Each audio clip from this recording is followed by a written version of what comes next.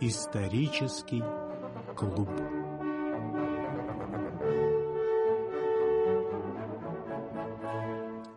Здравствуйте, уважаемые радиослушатели. У микрофона Ольга Смирнова, а в эфире очередное заседание исторического клуба.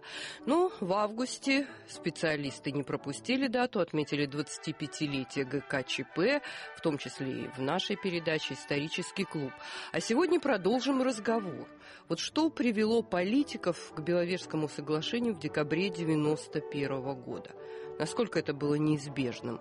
Кто продиктовал ход событиям и почему?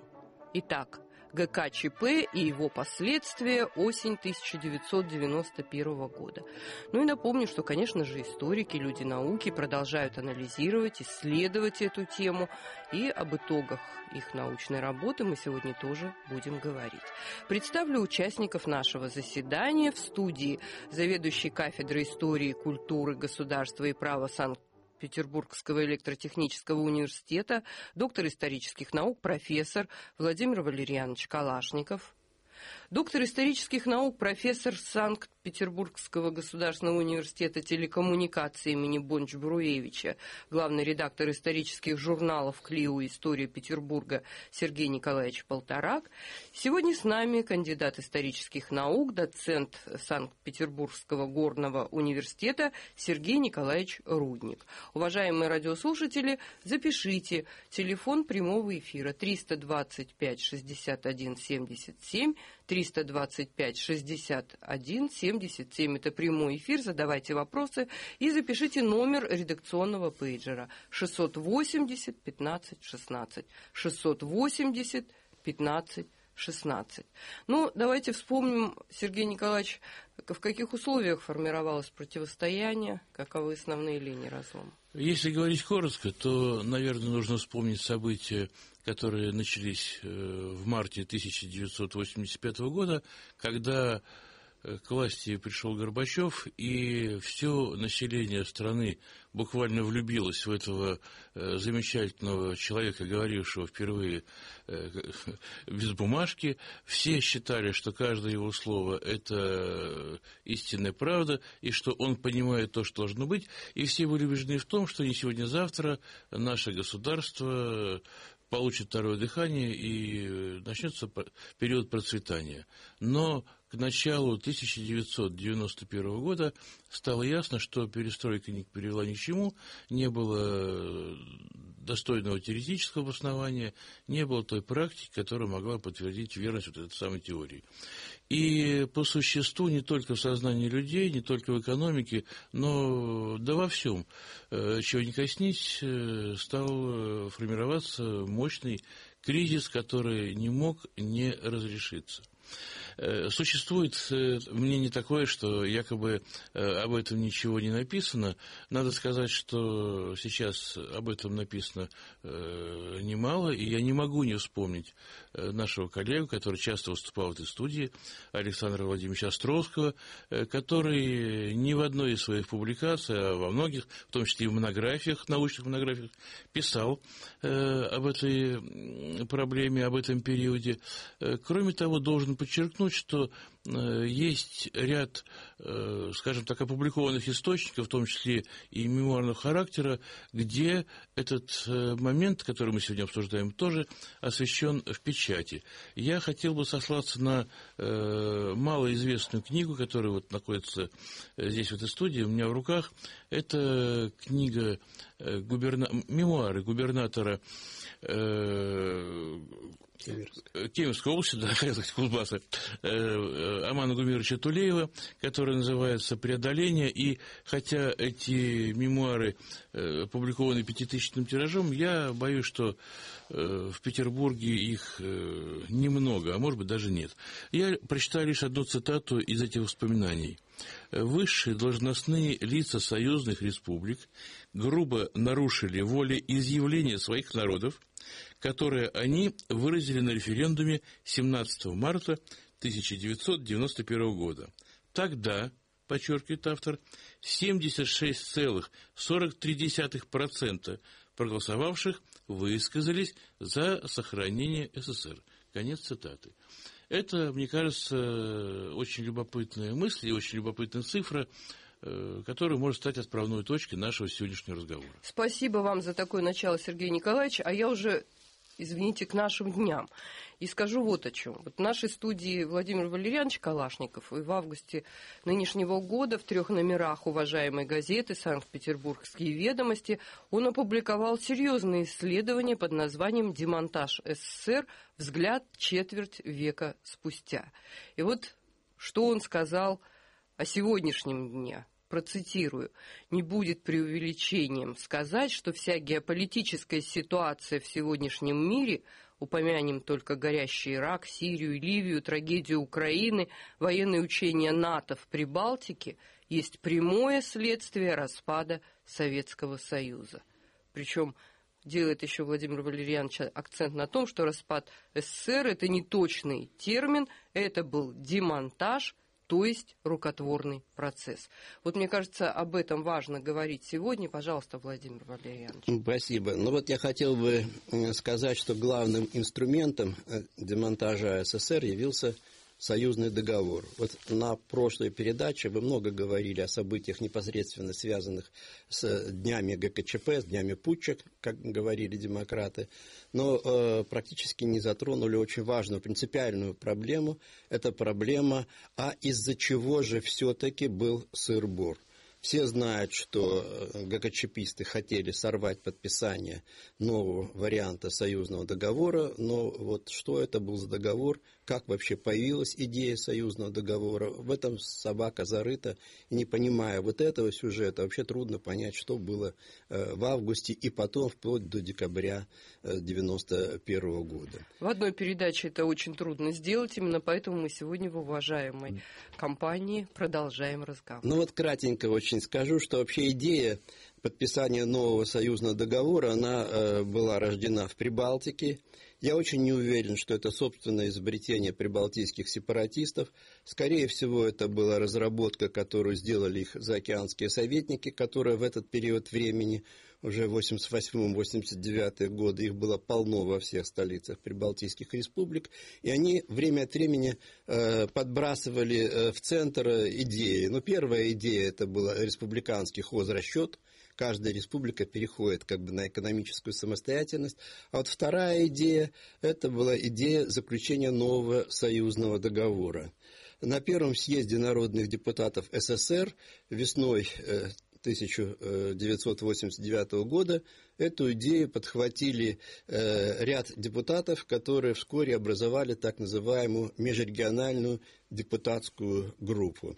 В основном инициаторы были москвичи: Гавриил Харитонович Попов, известный экономист, известный историк Юрий Афанасьев.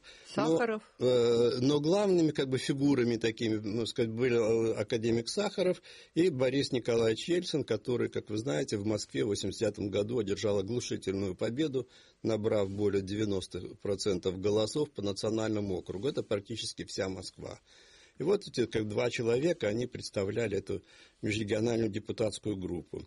И вот они выступили, ну, Афанасьев, если говорить конкретно, выступили с идеей заключения нового союзного договора, а обоснование дал Сахаров, который написал проект новой Конституции СССР, и она была построена на таком принципе. Сначала мы должны размежеваться, то есть все автономные, союзные республики, вообще все народы, которые проживают на территории СССР, должны получить полную самостоятельность, независимость, а затем мы добровольно объединимся, подписав новый договор. Это вообще была, конечно, страшная идея. Сахаров был великий физик, но он был великий идеалист. Я почему говорю страшно? Потому что уже мы имели опыт Карагаха с 1988 года. Нагорный Карабах – это как бы составная часть, административный, прошу прощения, автономный район Азербайджана, населенный преимущественно армянами. И они хотели выйти из состава Азербайджана и присоединиться к Армении. Вот это вот, пожалуйста, самоопределиться. Что началось? Началась сразу война. То же самое было с Абхазией, то же самое было с Южной Осетией, Приднестровье и куча других. В общем, 22 горячие точки – это минимум, что насчитывало Политбюро ЦК вот на 1989 год, которые могли вспыхнуть, если бы начался вот передел этих территорий.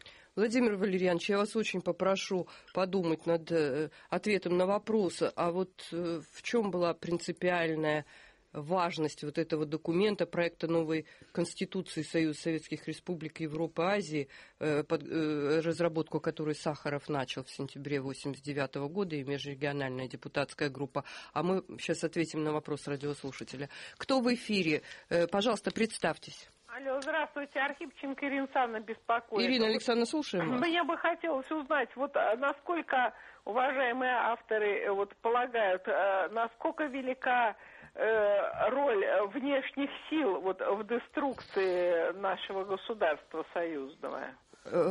Вот сразу для того, чтобы вам было максимально все понятно, запишите, какие книги Александра Владимировича Островского вам нужно прочитать. Мы сегодня упоминали уважаемого недавно ушедшего от нас историка.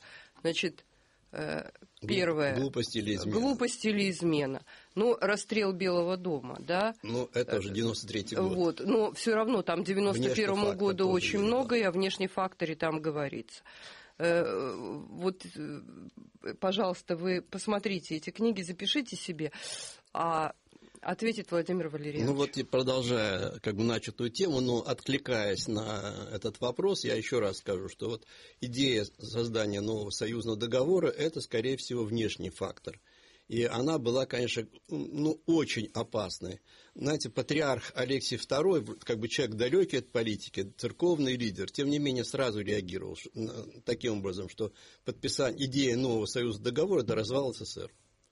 Люди сразу реагировали, то есть понимали, в чем была зарыта собака. Потому что нельзя было начать передел земли, нельзя было начать изменение границ. Они никогда бы не дали нам согласия, мира. Это была бы кровь. А эта кровь закрывала бы возможность подписания любого нового союзного договора. Но, тем не менее, идея была озвучена, и Горбачев вынужден был ее принять в 90-м году. И сделал это именно потому, что межрегиональная депутатская группа, она смогла организовать движение демократической России, которое не одержало победу на республиканских выборах в России, но она смогла провести своего лидера Бориса Николаевича Ельцина на пост председателя Верховного Совета, то есть главы нового парламента.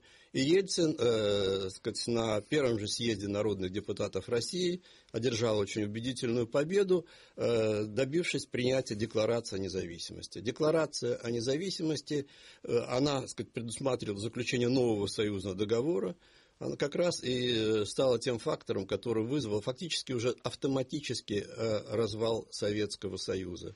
Я не стал бы говорить, что Ельцин сознательно ставил себе такую цель весной, летом 90-го года, но то, что он говорил о том, что нам федеративное государство не нужно, это факт, потому что, правда, он сказал это только в Латвии. Он 1 августа 90-го года уехал в Латвию, там выступал в Верховном Совете Латвии. Его речь была не опубликована ни одной российской газете, только в латвийской газете. Там он прямо говорил о том, что нам нужно содружество независимых государств. Это лето 90-го года. Представляете? Когда мы думали о том, что мы будем делать какой-то новый обновленный союз, как в декларации российской было записано. Горбачев пытался переиграть Ельцина, он организовал референдум всесоюзный, о котором Сергей Николаевич сказал. Действительно, на референдуме большинство республик, главным образом 3 славянские республики, что было принципиально важно, и Казахстан, они единодушно поддержали сохранение Советского Союза, и важно расшифровать, потому что все было расшифровано. Союза Советских Социалистических Республик, как федеративного государства. Ельцин накануне референдума и демократической России, они призывали голосовать против, говоря о том, что это интриги портократов, которые тем самым хотят сохранить имперское государство. Но народ не послушал его тогда. И после референдума Ельцин изменил свою позицию. Он сказал, что он тоже за союз. Почему? Потому что ему предстояли выборы президента России. В июне 90-го года он избрался президентом России, уверяя всех, что он, конечно, за союз. А как только он избрался, он стал давить на Горбачева. И вот, так сказать, летом, в конце июля 1941 года состоялась та самая... 91-го. Я сказал 90-го? 41-го. 91 года состоялась вот та встреча на троих в Новоогарёво, когда Ельцин, Горбачев и Назарбаев приняли решение подписывать 20 августа текст союзного договора, который они окончательно там согласовали на троих, и делать это, не дожидаясь утверждения текста Верховными Советами Республик и Верховным Советом СССР. Что, в свою очередь, конечно, вызвало вот протест. Это и вызвало протест, это привело к созданию ГКЧП. Но если парад суверенитетов продолжался там весь 90-й год, а еще в 89-м там начался, то после событий августа 91-го года это уже была точка невозврата, как я понимаю. Вы знаете, нет, я вот с этим не согласен, потому что, а что случилось в августе 90-го года? Ну, группа высших должностных лиц СССР в нарушении или без прямого указания президента СССР... 91-й год вы сейчас говорите. 91-й год, да, вот летом, август 91-го, нарушила свои полномочия, вот, отстранив президента от занимаемой фактически должности на время, попыталась вот сорвать подписание договора. Ну, и что все ожидали? Что приедет президент, накажет эту группу, и дальше процесс пойдет нормальным путем. Однако вот этого не произошло, и здесь я хотел бы, вот, чтобы мой коллега об этом подробнее рассказал, а потом какие-то комментарии я Хорошо. добавлю. Сергей Николаевич, пожалуйста. После ГКЧП, увы, начался развал, демонтаж тех самых опор, на которых держался Советский Союз, а именно армии, КГБ и партии.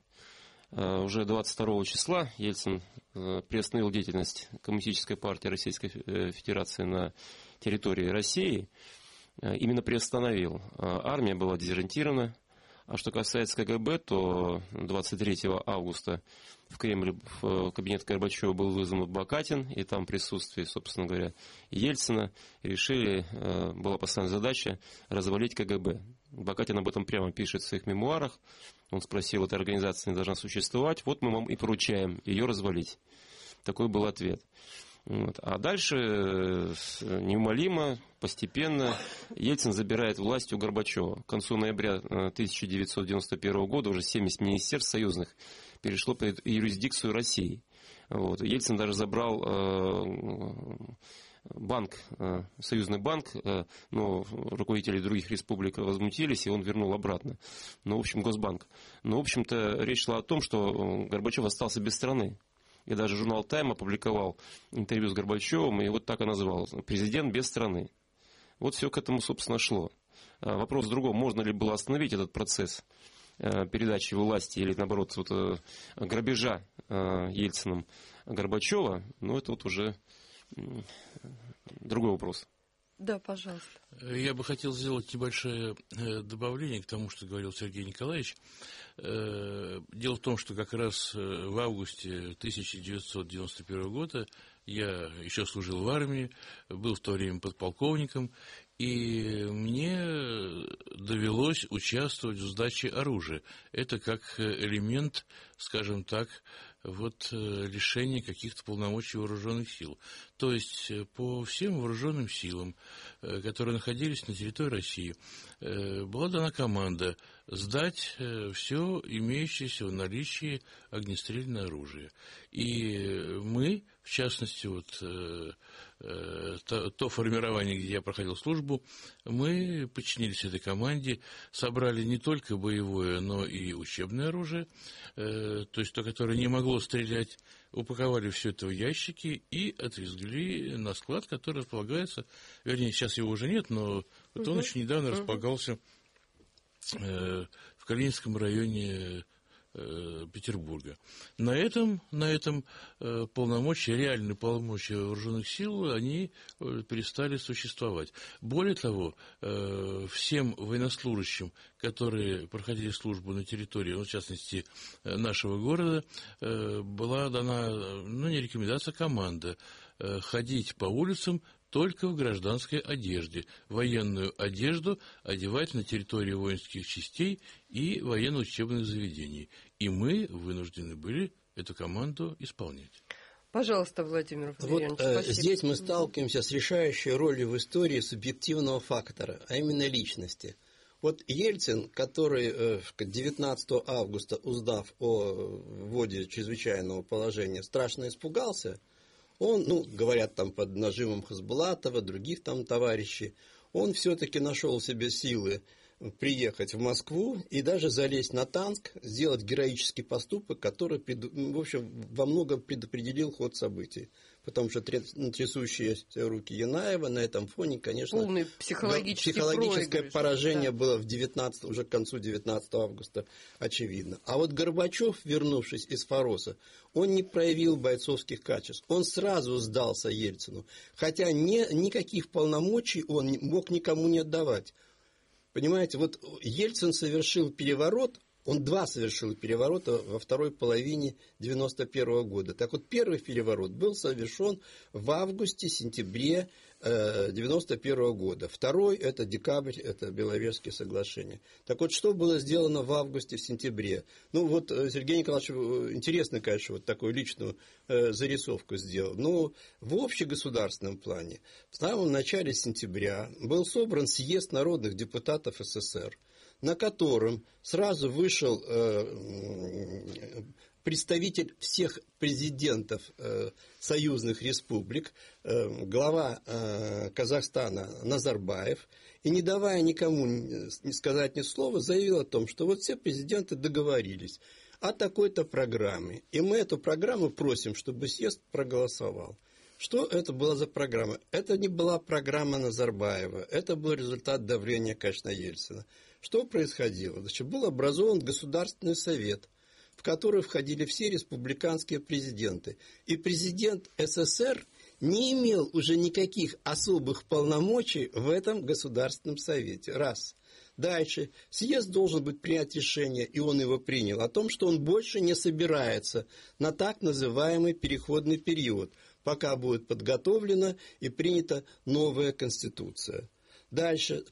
Правительство СССР больше не существует, ни кабинета министров при президенте, который был в 1991 году, а будет создан межреспубликанский экономический комитет на паритетных основах, который будет координировать экономическую политику всех республик. Дальше. Верховного Совета СССР больше не будет как такового в его прежнем виде, а будут представители каждой республики, которые будут утверждены республиканской властью. И они будут представлять каждую свою республику в Верховном Совете, который будет принимать законы на переходный период. То есть это было полнейшее нарушение Конституции Советского Союза. И Горбачев с этим согласился. Он не обратился к съезду. Товарищи делегаты, давайте что-то сделаем другое. На меня там давит или что. Он подчинился этому решению. И вот так произошел государственный переворот, который предопределил все. А КГБ и армия — это уже были последствия. То есть съезд сдал. Народные депутаты СССР сдали свою собственную власть, и президент дал свою собственную власть. Вот только одно краткое еще замечание. Перед этим, действительно, коллега сказал правильно, он сдал партию. Вот когда Горбачев вернулся из Фороса, он сделал такой выбор. Сдать КПСС, но сохранить союз в любой форме и себя как президента этого союза. Но он допустил, конечно, колоссальную ошибку. После того, как была ликвидирована КПСС, был ликвидирован тот инструмент, который вообще создал Союз в 1922 году, и на котором этот Союз держался. После ликвидации КПСС сохранить Союз было нельзя. Вот вы говорили, какие альтернативы. Вот вообще альтернатива была, что Горбачев возвращается, берет принадлежащую ему по закону власть, которую никто не отнимал. Он опирается на армию КГБ, которые были бы рады подчиниться законному президенту после того позора, в который ГКЧП вверх. И было бы все очень хорошо. Но он проявил слабость. И результат был печальный. Вот как раз вы сейчас напомнили такую важную мысль, тезис вашего исследования, на который я уже сегодня ссылалась, что меньшинство и явилось главным организатором процесса демонтажа. Именно заинтересованное меньшинство. И о роли личности в истории вы тоже сейчас сказали. Уважаемые радиослушатели, мы ждем ваших вопросов по телефонам в студии. Я их называла. Звоните нам, пожалуйста.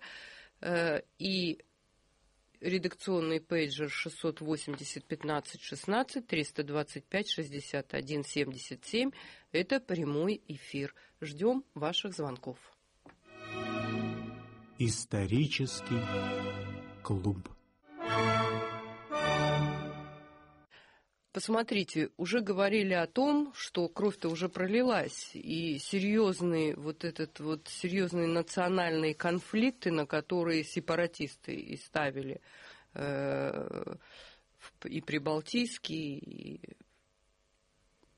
республик наших азиатских, это трагедия национальная большая. Но ведь и экономический сепаратизм усиливался именно осенью 1991 года.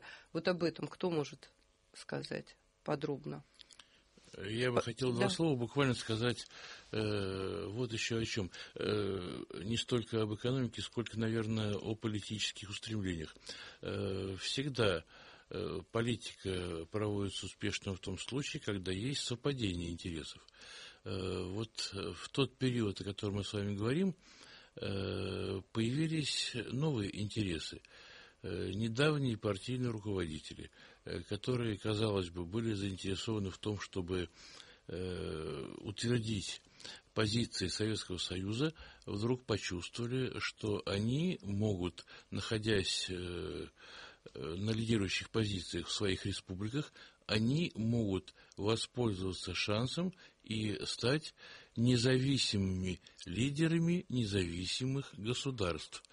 Так уж случилось, что все бывшие партийные лидеры не упустили этого шанса и посчитали целесообразным лично для себя стать президентами возможных новых независимых государств. Ну, Россель договорился уже до того, чтобы и Уральскую республику образовывать. Да. Но это уже, знаете, было слишком, потому что одна идея этого мало. А когда уже полностью готова инфраструктура, когда четко или относительно четко обозначенные границы, когда есть своя внутренняя промышленность, хотя и замкнутая на промышленность других республик, очень несложно, наверное, заняться демонтажом, понимая, что вот твоя республика, в принципе, уже почти готовое самостоятельное государство. Это тоже сыграло свою роль. Ну вот об экономическом сепаратизме. Вот сразу после ГКЧП был создан очень опасный прецедент, когда Общенациональный конгресс чеченского народа объявил независимость Чечни. И начались переговоры с Дудаевым, бывшим командующим дивизией стратегических бомбардировщиков. Командиром. Да, командиром, совершенно верно, извините. Вот, президентом Чечни. И на переговоры полетел Рудской. И в итоге все завершилось тем, что Рудской, вернувшись в Москву, сказал, что Дудаев ведет себя как бандит. Это вызвало ответную реакцию со стороны чеченских властей. Они начали вооружаться, и так далее. И все привело к тому, что 6 ноября Ельцин объявил чрезвычайное положение в Чечне, и в итоге вскоре должен был отменить это чрезвычайное положение, потому что миссия Рудского провалилась полностью. Но опасный прецедент был создан, потому что вслед за Чечней такую же независимость могли бы объявить и другие республики, чего боялось, естественно, российское руководство.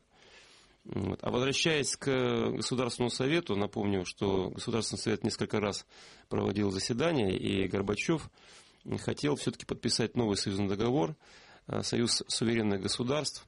Ельцин, ерничая, говорил, это не союз суверенных государств, это союз спасения Горбачева. И в итоге Горбачев цеплялся за союз конфедеративных государств, вот такая именно формулировка, а Ельцин настаивал на конфедерации союзных государств. Ну, а чем завершилось, на мой взгляд, решающую позицию здесь заняла Украина. Получается так? Галина, Да. вот все-таки отвечу сначала на ваш вопрос по экономике, потому что действительно важно, а потом вот об Украине немножко поговорим. Но вообще все понимали взаимозависимость республик в едином народно-хозяйственном комплексе СССР. Это выявилось очень ясно уже в 90-м году, когда Литва объявила о своем суверенитете, и в ответ центральное правительство, Рыжков, дал команду прекратить поставки в Литву газа, нефти, металла. И они через 1,5 месяца заявили, что не приостанавливают. Это не громко было, но это было. Приостанавливают свой акт о независимости и начинают переговоры с центральным правительством о дальнейших условиях. Эти переговоры продолжались, и все республики смотрели, что происходит. Переговоры продолжались до января 1991 года, когда была вот с Запада дана отмашка пойти на обострение, и Литва заявила о том, что она восстанавливает акт о независимости и начинает радикальные рыночные реформы. Ну и события в Вильнюсе, это вот как раз на этом фоне все произошли. Вот, то есть тогда было понятно, что даже маленькая Литва, которая рассчитывала на помощь Запада, она сама по себе выжить не может. В 1991 году, когда Ельцин фактически начал отбирать у Горбачева экономические рычаги в государстве, все союзные республики стали повторять тактику Ельцина. И сразу стали рушиться так называемые межреспубликанские поставки. А вся экономика СССР, она жила на межреспубликанских поставках. Россия потеряла очень много. Почему? Потому что нам перестал поступать хлеб, даже из Казахстана, который был самый лояльный. Казахи не давали, казахстанцы, не казахи, не давали хлеб. Украина сократила резко поставки мяса, молока и так далее и тому подобное. Вот у нас летом 1991 года были пустые прилавки в основном по 2 причинам. Вот первая причина – это срыв межреспубликанских поставок. Вторая причина, она была связана с ожиданием отпуска цен. И поэтому все склады, все базы были забиты продуктами и товарами, но никто их не выпускал, потому что ждали, что цены будут отпущены. Естественно, тогда можно было наварить с продажи этих товаров гораздо больше. Это вот если говорить об экономике. Вообще падение ВВП началось в 90-е годы. Очень немножко. Там, по СССР это было 2%, в России было чуть больше. Вообще Россия сразу стала уходить в минус больше, чем другие республики. Это несмотря на то, что Ельцин говорил о том, что если Россия сократит платежи в общесоюзный бюджет, нас будет большой то плюс, у нас будет плюс это большой. отдельная вообще тема, кто кого кормил. Может быть, мы когда-нибудь сделаем отдельную передачу, потому что это невозможно в 2 словах объяснить. Это может вызвать неправильное понимание. Но эта тема, она действительно муссировалась. Вот декларация о государственном суверенитете России была принята под крики о том, что Россия кормит всех. И все в это верили. И была опубликована статистика очень хитрая, которая это четко доказывала. Но я говорю, это тема отдельная. А Украина, наверное, попозже, вот, когда коллеги выскажутся, я скажу об Украине. Хорошо. Об Украине, Сергей Николаевич. Вы знаете, мне очень трудно говорить об Украине, потому что мои корни находятся именно в тех местах. Я сам украинец, хотя родился в Ленинграде. Но должен сказать, что да, и мне, кстати говоря, незадолго, буквально за считанные месяцы до событий, которые мы сегодня обсуждаем, довелось немножко общаться с Хрущаком. Это была забавная, скорее, история. Мы с ним столкнулись в Житомире в здании обкома КПСС. Я оказался там по одной простой причине. Мне нужно было получить разрешение секретаря обкома по идеологии на право работать в архиве. Я тогда активно писал докторскую диссертацию. А туда в обком мог проходить только член партии. И мы столкнулись нос к носу с Хрущаком, который в то время, был там с каким-то визитом, инспектировал подчиненный обком. Я был, наверное, одет не так, как нужно было должен быть одет настоящий коммунист. Я был просто в джинсах, в какой-то курточке. Мы столкнулись с ним лоб в лоб, он спросил: кто вы такой? Я жил всеми теми идеями, которыми жила страна, я чувствовал свободу, и я сказал фразу, за которую мне неловко до сих пор. Я сказал, понимая, с кем я говорю, я сказал, я коммунист, а вы? И произошла немая сцена. Он промолчал и пошел дальше. Он пошел в свою сторону, я пошел в свою. Что касается Украины, возвращаясь к этому разговору, понимаете, тогда, на мой взгляд, все республики, включая Украину, жили иллюзиями. Все считали, что их обкрадывают, что только они настоящие... Украина считала, что мы кормим москалей, да. что мы перестанем поставлять, и наконец у нас все было. Тогда еще не было такого, что москалей, потому что тогда национальный момент, он не был столь... Его вообще, по сути, почти не было, скажем так. Просто говорили о том, что Украина – это жительница Советского Союза, Украина настолько богата, что она вполне может себя обеспечивать, что правда. Но казалось, что украинцам казалось, точнее говоря, украинскому руководству казалось, что Украина просто несправедливо обделена, что у нее берут гораздо больше, чем отдают. А вот можно вопрос? Кто сказал из зарубежных экспертов, сказал, что вот у кого есть вообще надежда стать действительно полноценным независимым государством, это у Украины, не у России даже. Вот когда строили прогнозы, потому что все случившееся в достаточной степени было неожиданно не только для граждан Советского Союза, но и для многих политологов, экспертов, что именно Украине говорили, что вот Украина и может быть действительно самодостаточным, независимым государством. Оказалось, все Я не так. знаю, простите, кто это говорил, я думаю, что так говорили и думали многие, потому что действительно Украина имела все. Во-первых, она имела и имеет замечательный трудолюбивый народ. Это, может быть, самое главное богатство. Замечательная земля, замечательный климат, и было то, чего нет сейчас.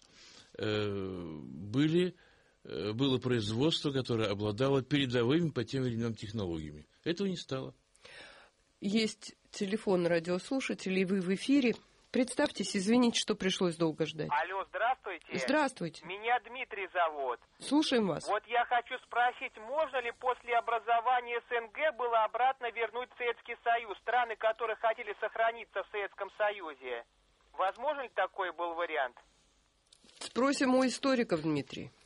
Но, видите, когда Ельцин 12 декабря 1991 года добивался от Верховного Совета РСФСР ратификации Беловежских соглашений, это мы немножко уходим, конечно, за пределы темы, он всех уверял, что Беловежские соглашения не закрывают возможности воссоздания другого обновленного союза, да, и говорил о том, что вообще Беловежские соглашения – это фактически только форма сохранения исторического единства всех бывших союзных республик. На эту же тему также говорил Собчак, и на эту же тему также говорил известный тогда депутат Травкин. То есть они говорили, что мы же не отказываемся от того договора, который подготовил Горбачев. Вот давайте сейчас это ратифицируем, потому что на сегодняшний момент это вот как бы то, что есть. А потом дальше будем работать и воссоздадим. Но это уже была, скажем так, лукавая позиция.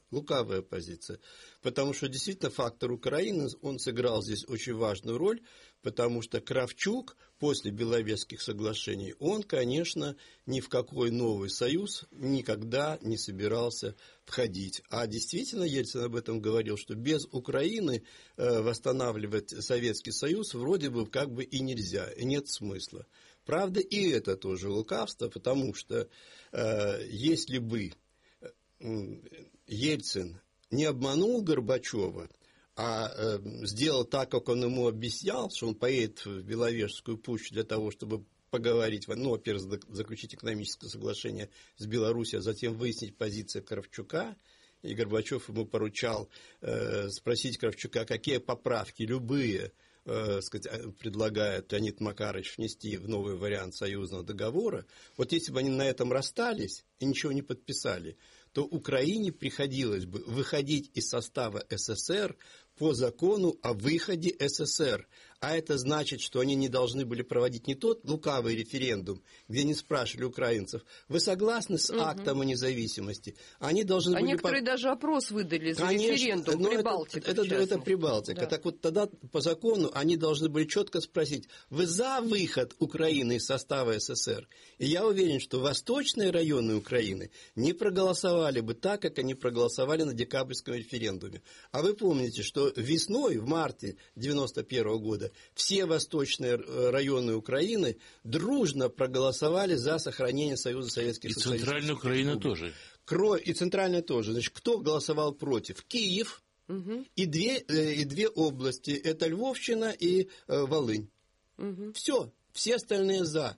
А вот когда был такой референдум хитрый, то все голосовали... Даже Крым проголосовал. Даже 54% за независимость, понимаете, Украины. Поэтому украинский фактор, конечно, играл роль. Но главным виновником распада, конечно, был Борис Николаевич Ельцин. Вообще все серьезные историки с этим согласны. Он использовал фактор Украины для того, чтобы не взять на себя эту вину. И сделал это достаточно грамотно.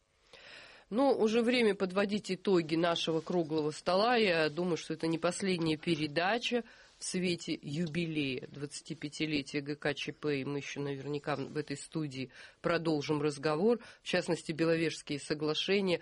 Я думаю, что нужно подробно обсудить будет эти события и последствия Беловежских соглашений. А сейчас я уже попрошу вас подводить итоги. Пожалуйста, Сергей Николаевич, ваши выводы по сегодняшней передаче, по сегодняшнему круглому столу. Да грустно все это вспоминать, на самом деле.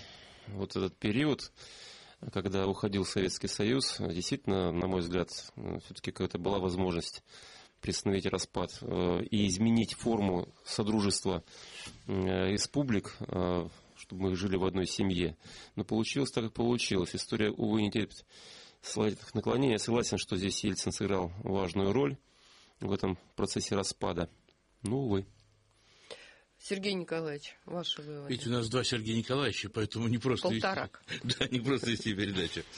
Вы знаете, я хотел бы... Вот я начал с цитаты из книги Амана Гумеровича Тулеева. Хотел бы другой цитатой и завершить свое выступление.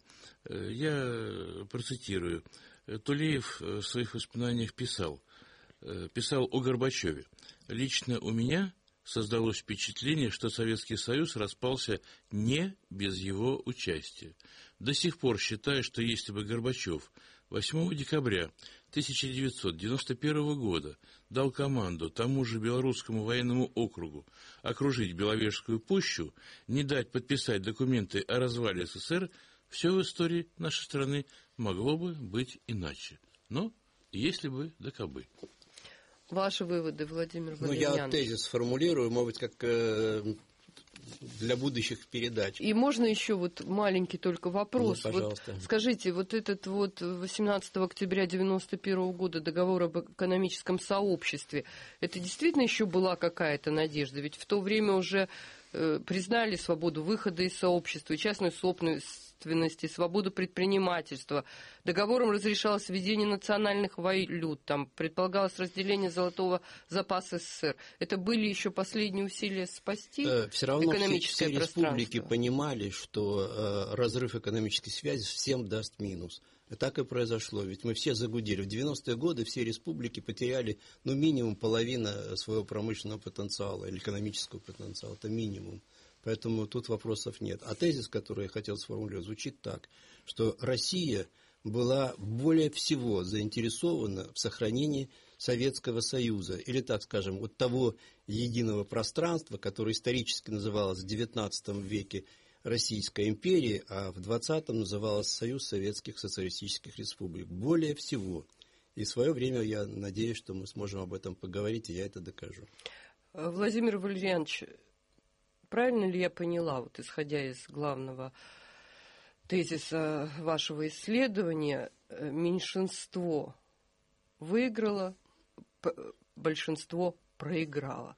И это касается просто населения каждой союзной Ну республики. вот недавно был опрос в связи с 25-летием. Он был приурочен, он весной проводился, приурочен к мартовскому референдуму 91 года. Вот 25 лет назад в этом году исполнилось. Ну и что, и практически во всех республиках, даже в Прибалтике, мы видим реальную ситуацию, когда люди жалеют об этом. Хотя Прибалты об этом не говорят, но если вы посмотрите на экономическое положение той же самой Литвы, вообще где они сейчас, и что у них происходит, и где их молодежь, то вообще, что проиграли все простые люди, это факт. Когда латыш говорит, что выход из кризиса экономического – это латвийский аэропорт, рижский аэропорт, ну, здесь уже добавить нечего. Это не мы говорим, это говорят латыши. Уважаемые радиослушатели, время наше в эфире подошло к концу. Спасибо всем, кто звонил нам во время передачи. Извините, если кому-то не удалось дозвониться. В историческом клубе сегодня с нами были кандидат исторических наук, доцент Санкт-Петербургского горного университета Сергей Николаевич Рудник, заведующий кафедрой истории и культуры, государства и права Санкт-Петербургского электротехнического университета, доктор исторических наук, профессор Владимир Валерьянович Калашников, и доктор исторических наук, профессор Санкт-Петербургского государственного университета телекоммуникаций имени Бонджи-Бруевича, главный редактор исторических журналов «Клио» и «История Петербурга» Сергей Николаевич Полторак. Выход в эфир обеспечили звукорежиссер Павел Гвозденко, инженер Сергей Корешков. Провела я ведущая исторического клуба Ольга Смирнова. Слушайте Радио России. До свидания. Всего вам доброго.